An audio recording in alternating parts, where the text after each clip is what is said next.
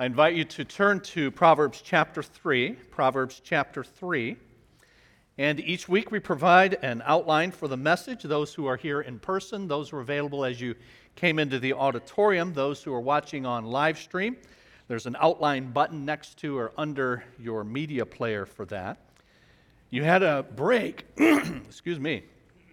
You had a break last week from our series in Proverbs as I was out of town and you were treated to the ministry of Dr. Tim Miller. I know it was a treat because it always is when Tim is with us, but also because I had opportunity to watch by live stream down in Florida.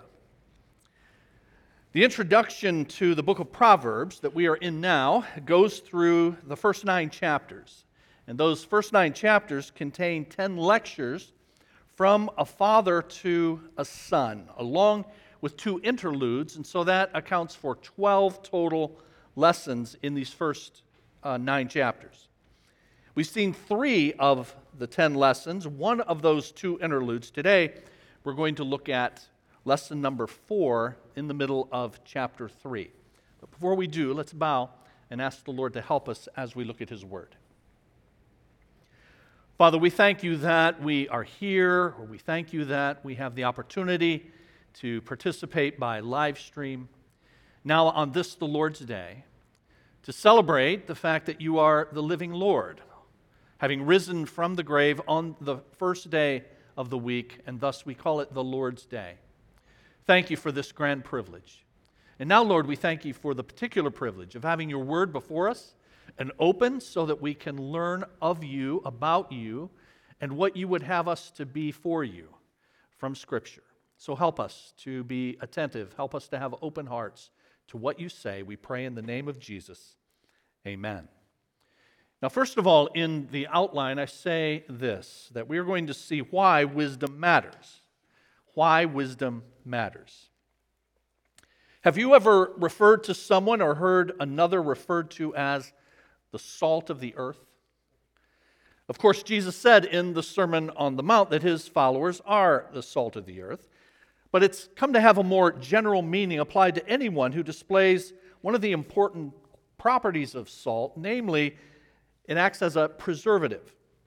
So anyone who contributes to the indispensable aspects of society is sometimes said to be a salt of the earth person.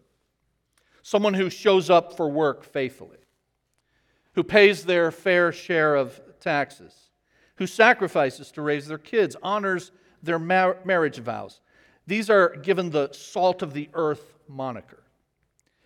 I've observed that, interestingly, it's often people who could not describe themselves that way. People who are either not faithful employees, or they are not selfless parents, or they're not monogamous spouses. They sometimes remark about those who are approvingly, they're the salt of the earth. It says, if they want to do their own thing, but they are thankful that there are those who don't. Because if everyone was like themselves, they know things wouldn't work. Society would not hold together. They would not be able to live the self-centered, carefree way that they do if there weren't people holding down the fort elsewhere, so to speak. The responsible always pay the freight for the irresponsible. And the irresponsible are so glad we're there to do it. And that's because wisdom matters, and wisdom matters, I say in your outline, to everyone. Verse 13 of Proverbs 3. Blessed are those who find wisdom, those who gain understanding. Now, a key word in that verse is the word those, because it's a translation of the Hebrew word Adam. You'll remember that at creation, the first human being was named that, Adam, which means man, mankind, human being, humanity. So the verse is saying, blessed are the human beings. Blessed is humanity who finds wisdom, humanity who gains understanding. Wisdom and understanding are available to everyone, every person, every human being. That's what we call God's common grace. Grace is God giving what is not deserved. In the case of common grace, He gives to humanity in general, commonly, the ability to live in accordance with His design. And so it's why non-Christian people can display salt of the earth characteristics. Jesus spoke of common grace when He said in the Sermon on the Mount, "Your Father in heaven causes His sun to rise on the evil and the good, and sends rain on the righteous and the unrighteous." He gives good in some measure to all people. Common grace. That's why we can and should then appreciate when non-Christians provide good cultural contributions. John Calvin said, "The mind of man, though fallen and perverted from its wholeness, is nevertheless clothed and ornamented with God's excellent gifts." That's His common grace. His special grace is His gift of salvation, a changed heart that causes us to not only do good, but to do it for the right reason, namely, the love of God. Now, how do we gain that? How do we gain that changed heart, that special grace? Famously, Ephesians 2:8 says, it's by grace, the special grace that you've been saved through faith. It's not from yourselves, it's a gift of grace, the gift of God. And so it's not automatic, it's certainly not automatic that people are going to have and exercise this wisdom, though in God's common grace it's available to all. It's not natural, it's not inherent to humanity, but those who, verse 13 says, find and gain it.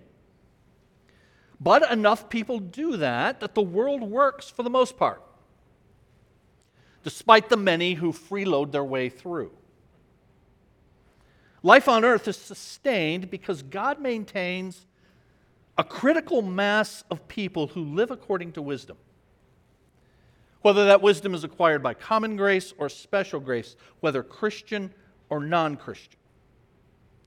We saw in the book of Revelation at length multiple chapters in that book about a time in the future called the Great Tribulation, a 7-year period where God's common grace is going to be removed. And the restraints upon sin will be removed. And you see that, in effect, hell breaks loose on earth as a result of that. But until that time, God maintains this critical mass of people who live according to wisdom. And so things hold together. That doesn't mean that what the non-Christian and the Christian do are of equal value, as we're going to see. It's just that all people are capable of displaying wisdom. Skillful living. Because it's available to all.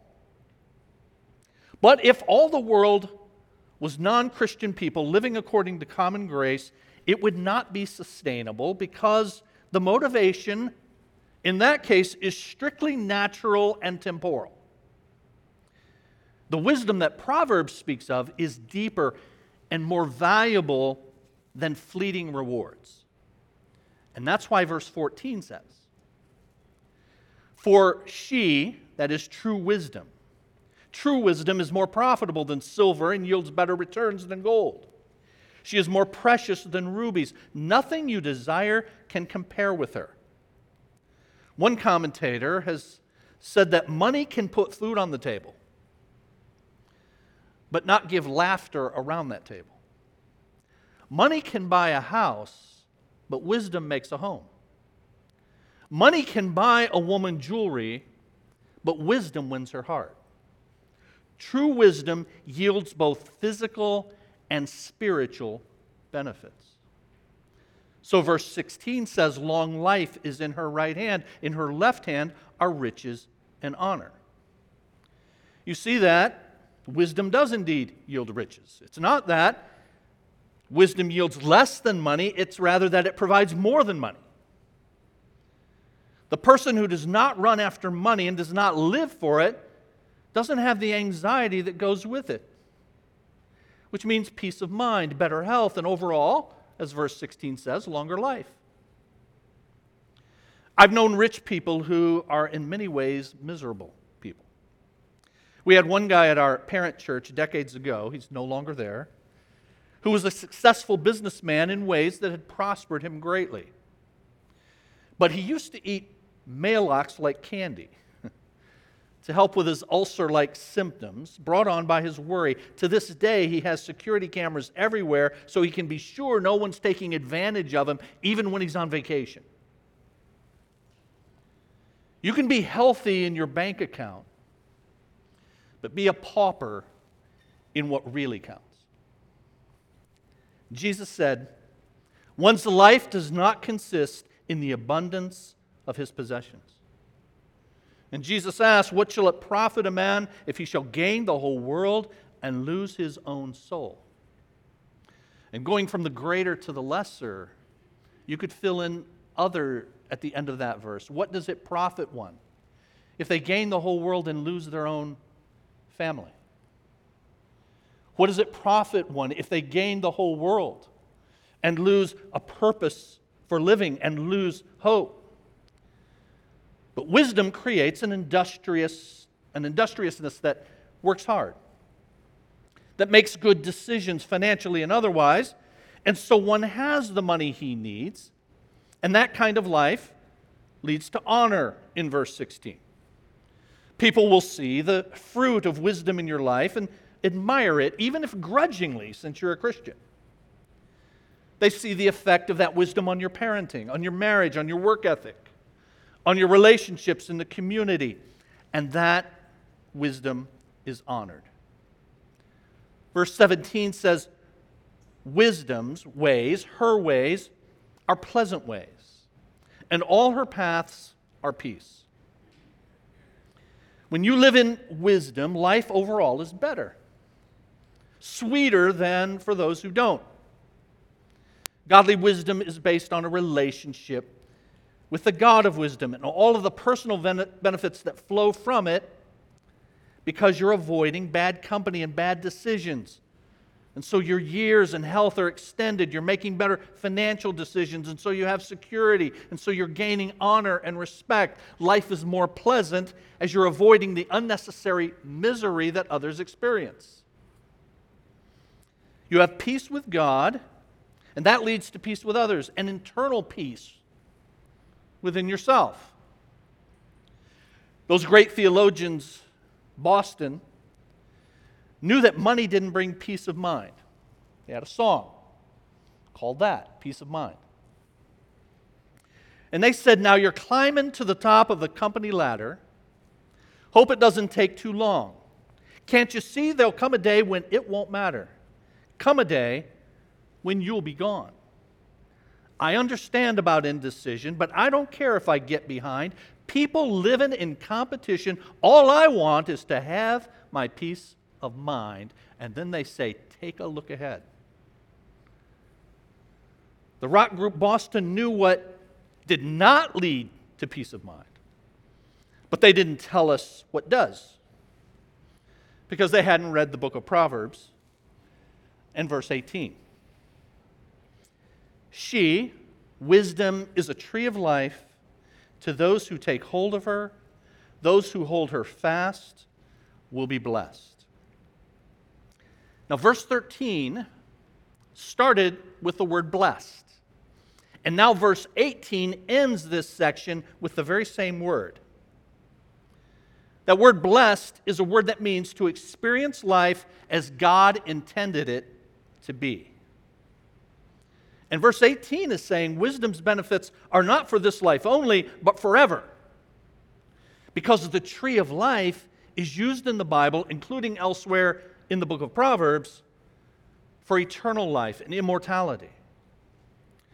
We were introduced to the tree of life in the very first book of the Bible, in the Garden of Eden, in Genesis, where Adam, humanity, in the person of Adam, representing all of us, representing all of humanity, sought wisdom independent from God by reaching for the tree of the knowledge of good and evil. That is, for the ability to formulate his own laws of right and wrong, a right that belongs exclusively to God. And his, therefore, our rebellion resulted in exclusion from the tree of life.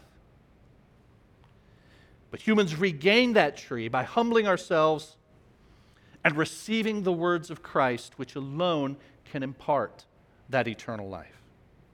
That's why Peter said to the Lord Jesus on one occasion, "Lord, you have the words of eternal life."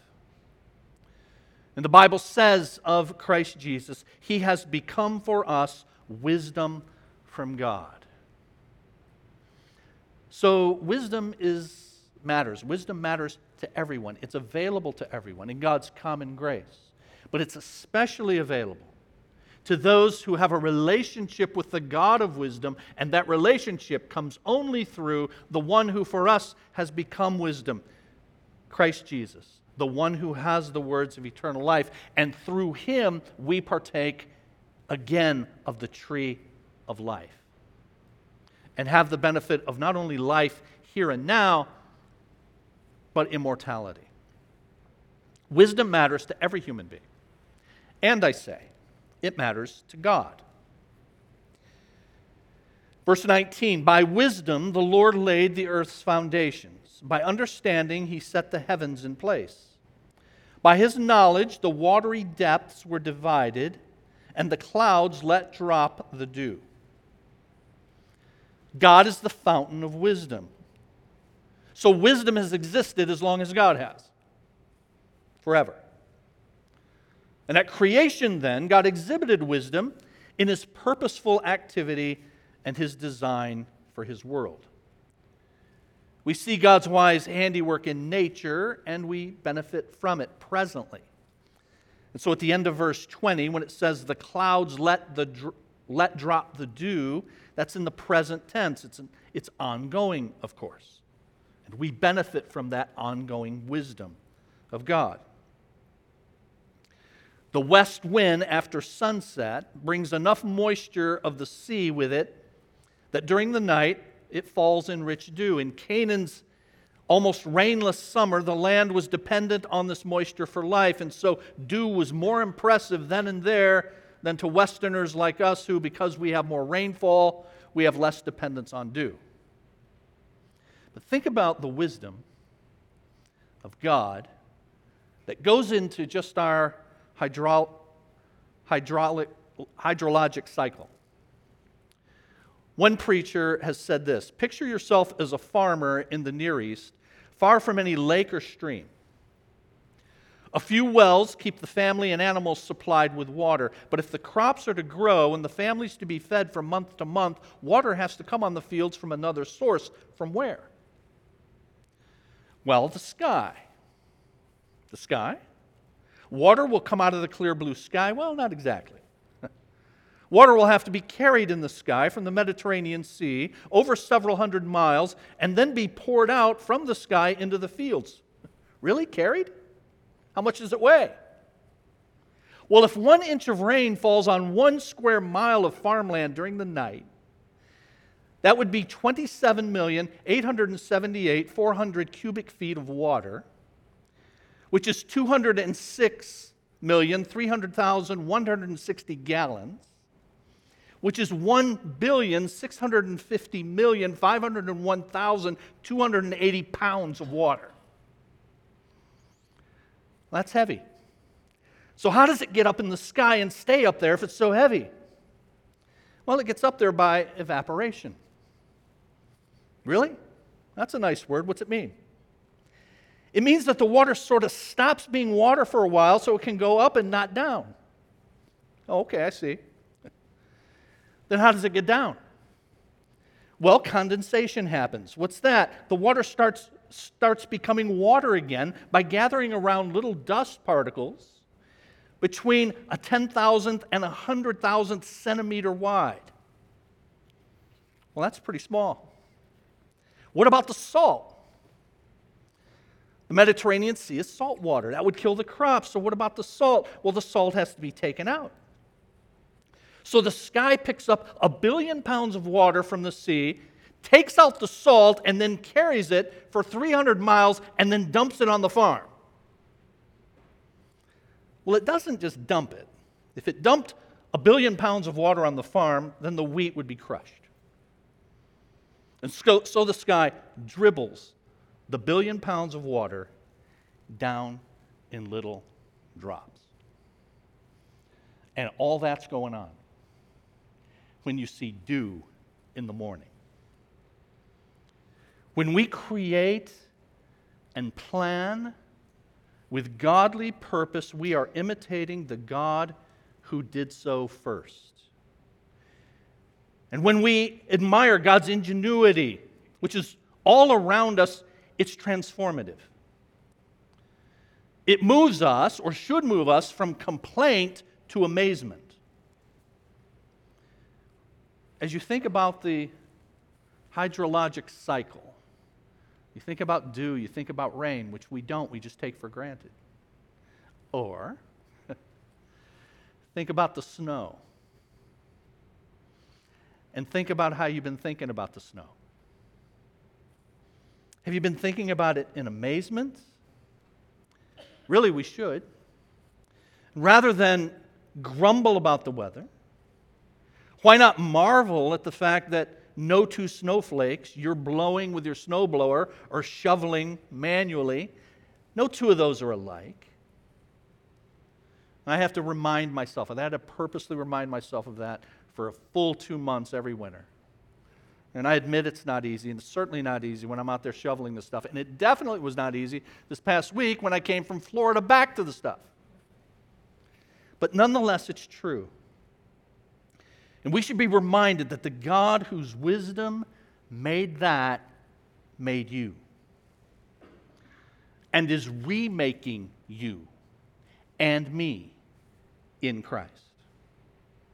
Wisdom matters to all people. It matters to God, and I say, it matters to you. Beginning with verse 21, this fourth lesson on the character and beauty of wisdom is personalized. Verse 21 starts with, my son, just as the first lesson in chapter 1 and verse 8 did, and just as the second lesson did in chapter 2 and verse 1, and the third lesson did at the beginning of this chapter, chapter 3, that we saw 2 weeks ago, my son.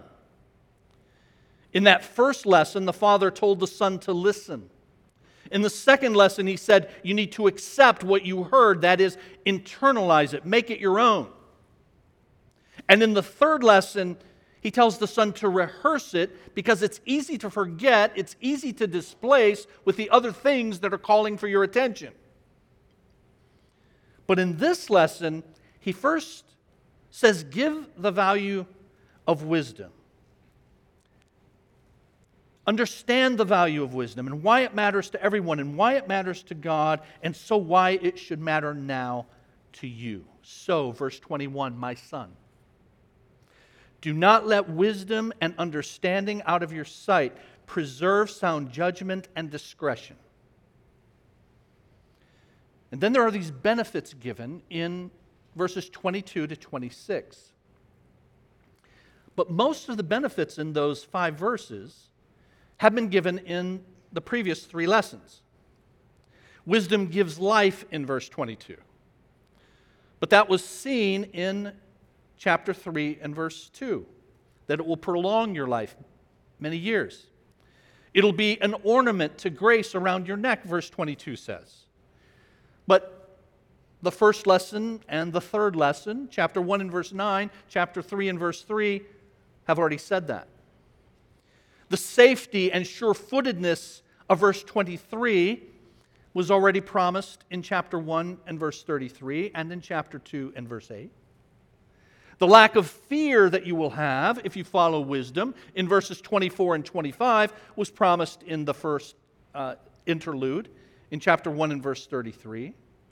And the Lord's presence, spoken of in verse 26 here, was assured already in chapter 3 and verse 12. So all of this is being repeated here now.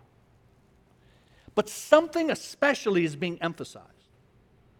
What's being emphasized in verses 22 to 26, even though it's recounting things that have already been promised, what's being emphasized is the personal possession of wisdom and its benefits to the son.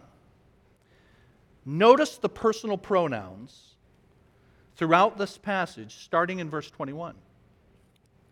My son, do not let wisdom and understanding out of your sight. Verse 22, they will be life for you, an ornament to grace your neck. Then you will go your way, and your foot will not stumble. When you lie down, you will not be afraid. Your sleep will be sweet. Verse 26, the Lord will be at your side and will keep your foot from being snared. You see, child, says the Father, though everyone benefits from wisdom, and though everyone displays some aspects of it in God's common grace, wisdom belongs to you personally, because you personally belong to the God of wisdom. My son, I have told you, wisdom's available to everybody, and in God's common grace, it's displayed in some measure by most. But wisdom belongs to you. It belongs to you personally because you personally belong to the God of that wisdom. And this God of wisdom has the capacity to train his attention fully every moment of every day upon you, dear child. And when you go into the world and you look at the world, you need to remember, child, the world is borrowing from what you have been given. Because you have access to the Lord's wisdom, you have something that others do not. You are a child of privilege. You have a luxury that others do not. God has smiled on you by placing you in a Christian home. Parents, we've got to teach our kids that. You are blessed. You are privileged. You've got something that everybody else don't have. And to the extent that they mimic it or imitate it at all, they're borrowing from what God has given to you. 1 Corinthians chapter 7 in your New Testament. The Bible talks about marriage, divorce, and remarriage. The whole chapter is about that.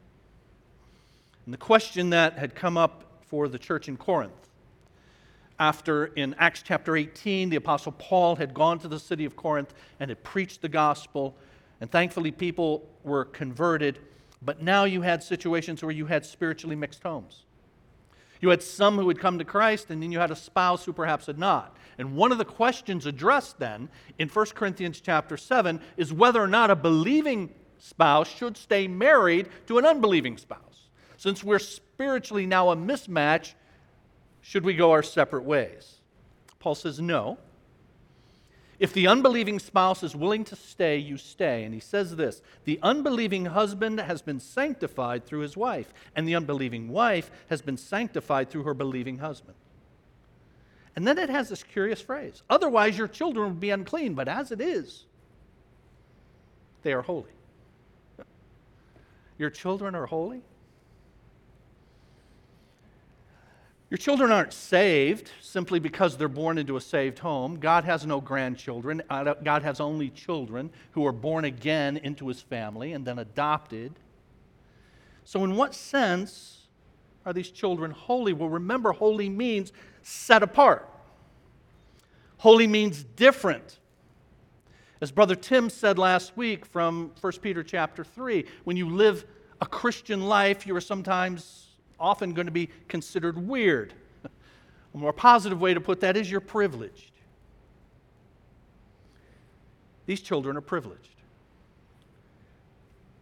The child who has but one believing parent is privileged. And the child of two believing parents who love Jesus, who model before that child that this is the way life is supposed to go, that this is the way life is to be lived, that child is amazingly privileged. And so parents live and talk like it's a privilege. Like it's a privilege to belong to the Lord and to live for the Lord and to be part of the community of the Lord's people. The first 26 verses of chapter 3 tell us why wisdom matters to everyone, to God Himself and to the Christian personally. And now the remaining 9 verses tell us this. Not why wisdom matters, but what wisdom creates. The distinctive privilege of wisdom creates a distinctive culture around it. As one preacher has said, it creates a culture of life amid a culture of death. Wisdom creates 3 things quickly. It creates generosity. Verse 27, do not withhold good from those to whom it is due when it's in your power to act. Do not say to your neighbor, come back tomorrow and I'll give it to you, when you already have it with you. Wisdom, exercised in one's life, will create margin. Margin in time, margin in money, margin in emotional capital. You see, because you're not fretting, you're not fearing, you don't have the anxiety, and so you have the emotional capital to now expend it to other people. Because you're making wise decisions, you have a little bit of extra to help other people. You have extra time, you have extra money. And those who are blessed in those ways use those blessings for others, and thereby wisdom creates a culture of generosity. When verse 27 says, do not withhold generosity from who it is due, from who it is due is literally in Hebrew, from its owners. Do not withhold generosity from its owners. Say what? The Bible is saying that if you have good that you can do for somebody, though legally you own it, morally they own it. Now, because you legally own it, thankfully no one can come into your house legally and lay claim to your stuff. The government cannot force you to be generous, though income redistribution via taxation makes the attempt. Nobody can come to you and say, I own your possessions. To that person, God says, you shall not steal. But to us, He says, you shall not withhold. One has said, we sin against one another not only by the bad things we do, but by the beautiful things we withhold. Withheld love is life-depleting sin. It falls woefully short of the Christian ethic to say, I'm not doing anyone any harm. And that's because Christians live by the golden rule, not the silver rule. I wrote about that in this week's Church Matters blog on positive holiness. Jesus gave us the golden rule in the Sermon on the Mount. He said, do to others what you would have them do to you. But hundreds of years before Jesus gave the golden rule, Confucius gave what's sometimes called the silver rule. Do not do to others what you would not want them to do to you. And many misunderstand these to be the same thing that makes Jesus, in effect, a plagiarist. But in fact, the golden and silver rules are quite different. And that's because one can fulfill Confucius's dictum by doing nothing, by doing no harm. But Jesus requires more than simple restraint. He demands we affirmatively act on behalf of others. In the culture of life that wisdom creates, it results in generosity, and it creates safety. Verse 29, do not plot harm against your neighbor who lives trustfully near you. Do not accuse anyone for no reason when they have done you no harm. One commentator says, trust is the glue that holds community together. What do a husband and wife, for example, need most from each other? Trust. The Lord calls us to trust Him unreservedly in verse 5 of this chapter, because trust is the platform on which a real relationship can happen. We all know what it is like to trust someone and then he or she turns against us. It's painful because trust is so profound. What then does wisdom say to us here? Negatively, do not be a fault-finding, critical person ready to pounce on some well-meaning individual with a gotcha. That's a culture of death. But heaven has come down to us through Christ. He defended us when we deserved the opposite. So let's stick up for innocent neighbors. That is wisdom, creating a culture of safety in a world of attack. This is the life-giving culture that we should see in the community of faith. Such that the church is, what you've heard me say often over the years, a place where it is safe to be a sinner. Wisdom creates generosity, safety, and finally, conviction. And I say it creates conviction because verse 31 says, "Do not envy the violent or choose any of their ways." A young person might be tempted to be jealous of the bully on the playground who, as a result of his intimidation, has an entourage around him. He appears popular. And then as you go along in life, you see it later as the pushy get the promotion and they rise to the top of the company, sometimes to the top of a nation. But one who sees the gracious privilege he's been given by God has strong conviction that produces a contentment that says, "No, I'm good. I'm more than good. I'm blessed, and I need not chase after manufactured popularity." Verse 32 says, "For the Lord detests the perverse, but takes the upright into his confidence." When it says into his confidence, it means he takes them into an intimate relationship with him. And because I have that, I need no more, and certainly I don't need to walk in the paths of those who live contrary to God's wisdom. Verse 33, "The Lord's curse is on the house of the wicked, but he blesses the home of the righteous. He mocks proud mockers, but shows favor to the humble and oppressed. The wise inherit honor, fools get only shame." So ask yourself, who do you see as wise, and who do you see as fools? If you see the humble as suckers that always finish last, you need to remember, friends, Jesus says the last will be first. But if you see the humble as suckers, you'll lack the conviction and the contentment to resist the apparent success of the wicked. But if you see the humble as God does, people who are not confident in themselves, but who have unreserved confidence in the Lord, people who boast, but they boast in the Lord, then you'll choose as the wise do. You'll choose the foolishness of the cross that confounds the wisdom of the world. You'll choose the one who humbled himself and became obedient unto death, even death on a cross. You'll choose the people who have made that choice and love the community that it has created. Here's your take-home truth. Wisdom makes the world work as it should, as it was designed to be. Let's bow before the Lord. Father, we thank you again for allowing us to meet, allowing us to have your word open before us. Thank you for instructing us from this book of wisdom. Lord, help me, help all of us to understand that this book is not just a list of rules and instructions, because we need to be empowered to follow them by your Holy Spirit.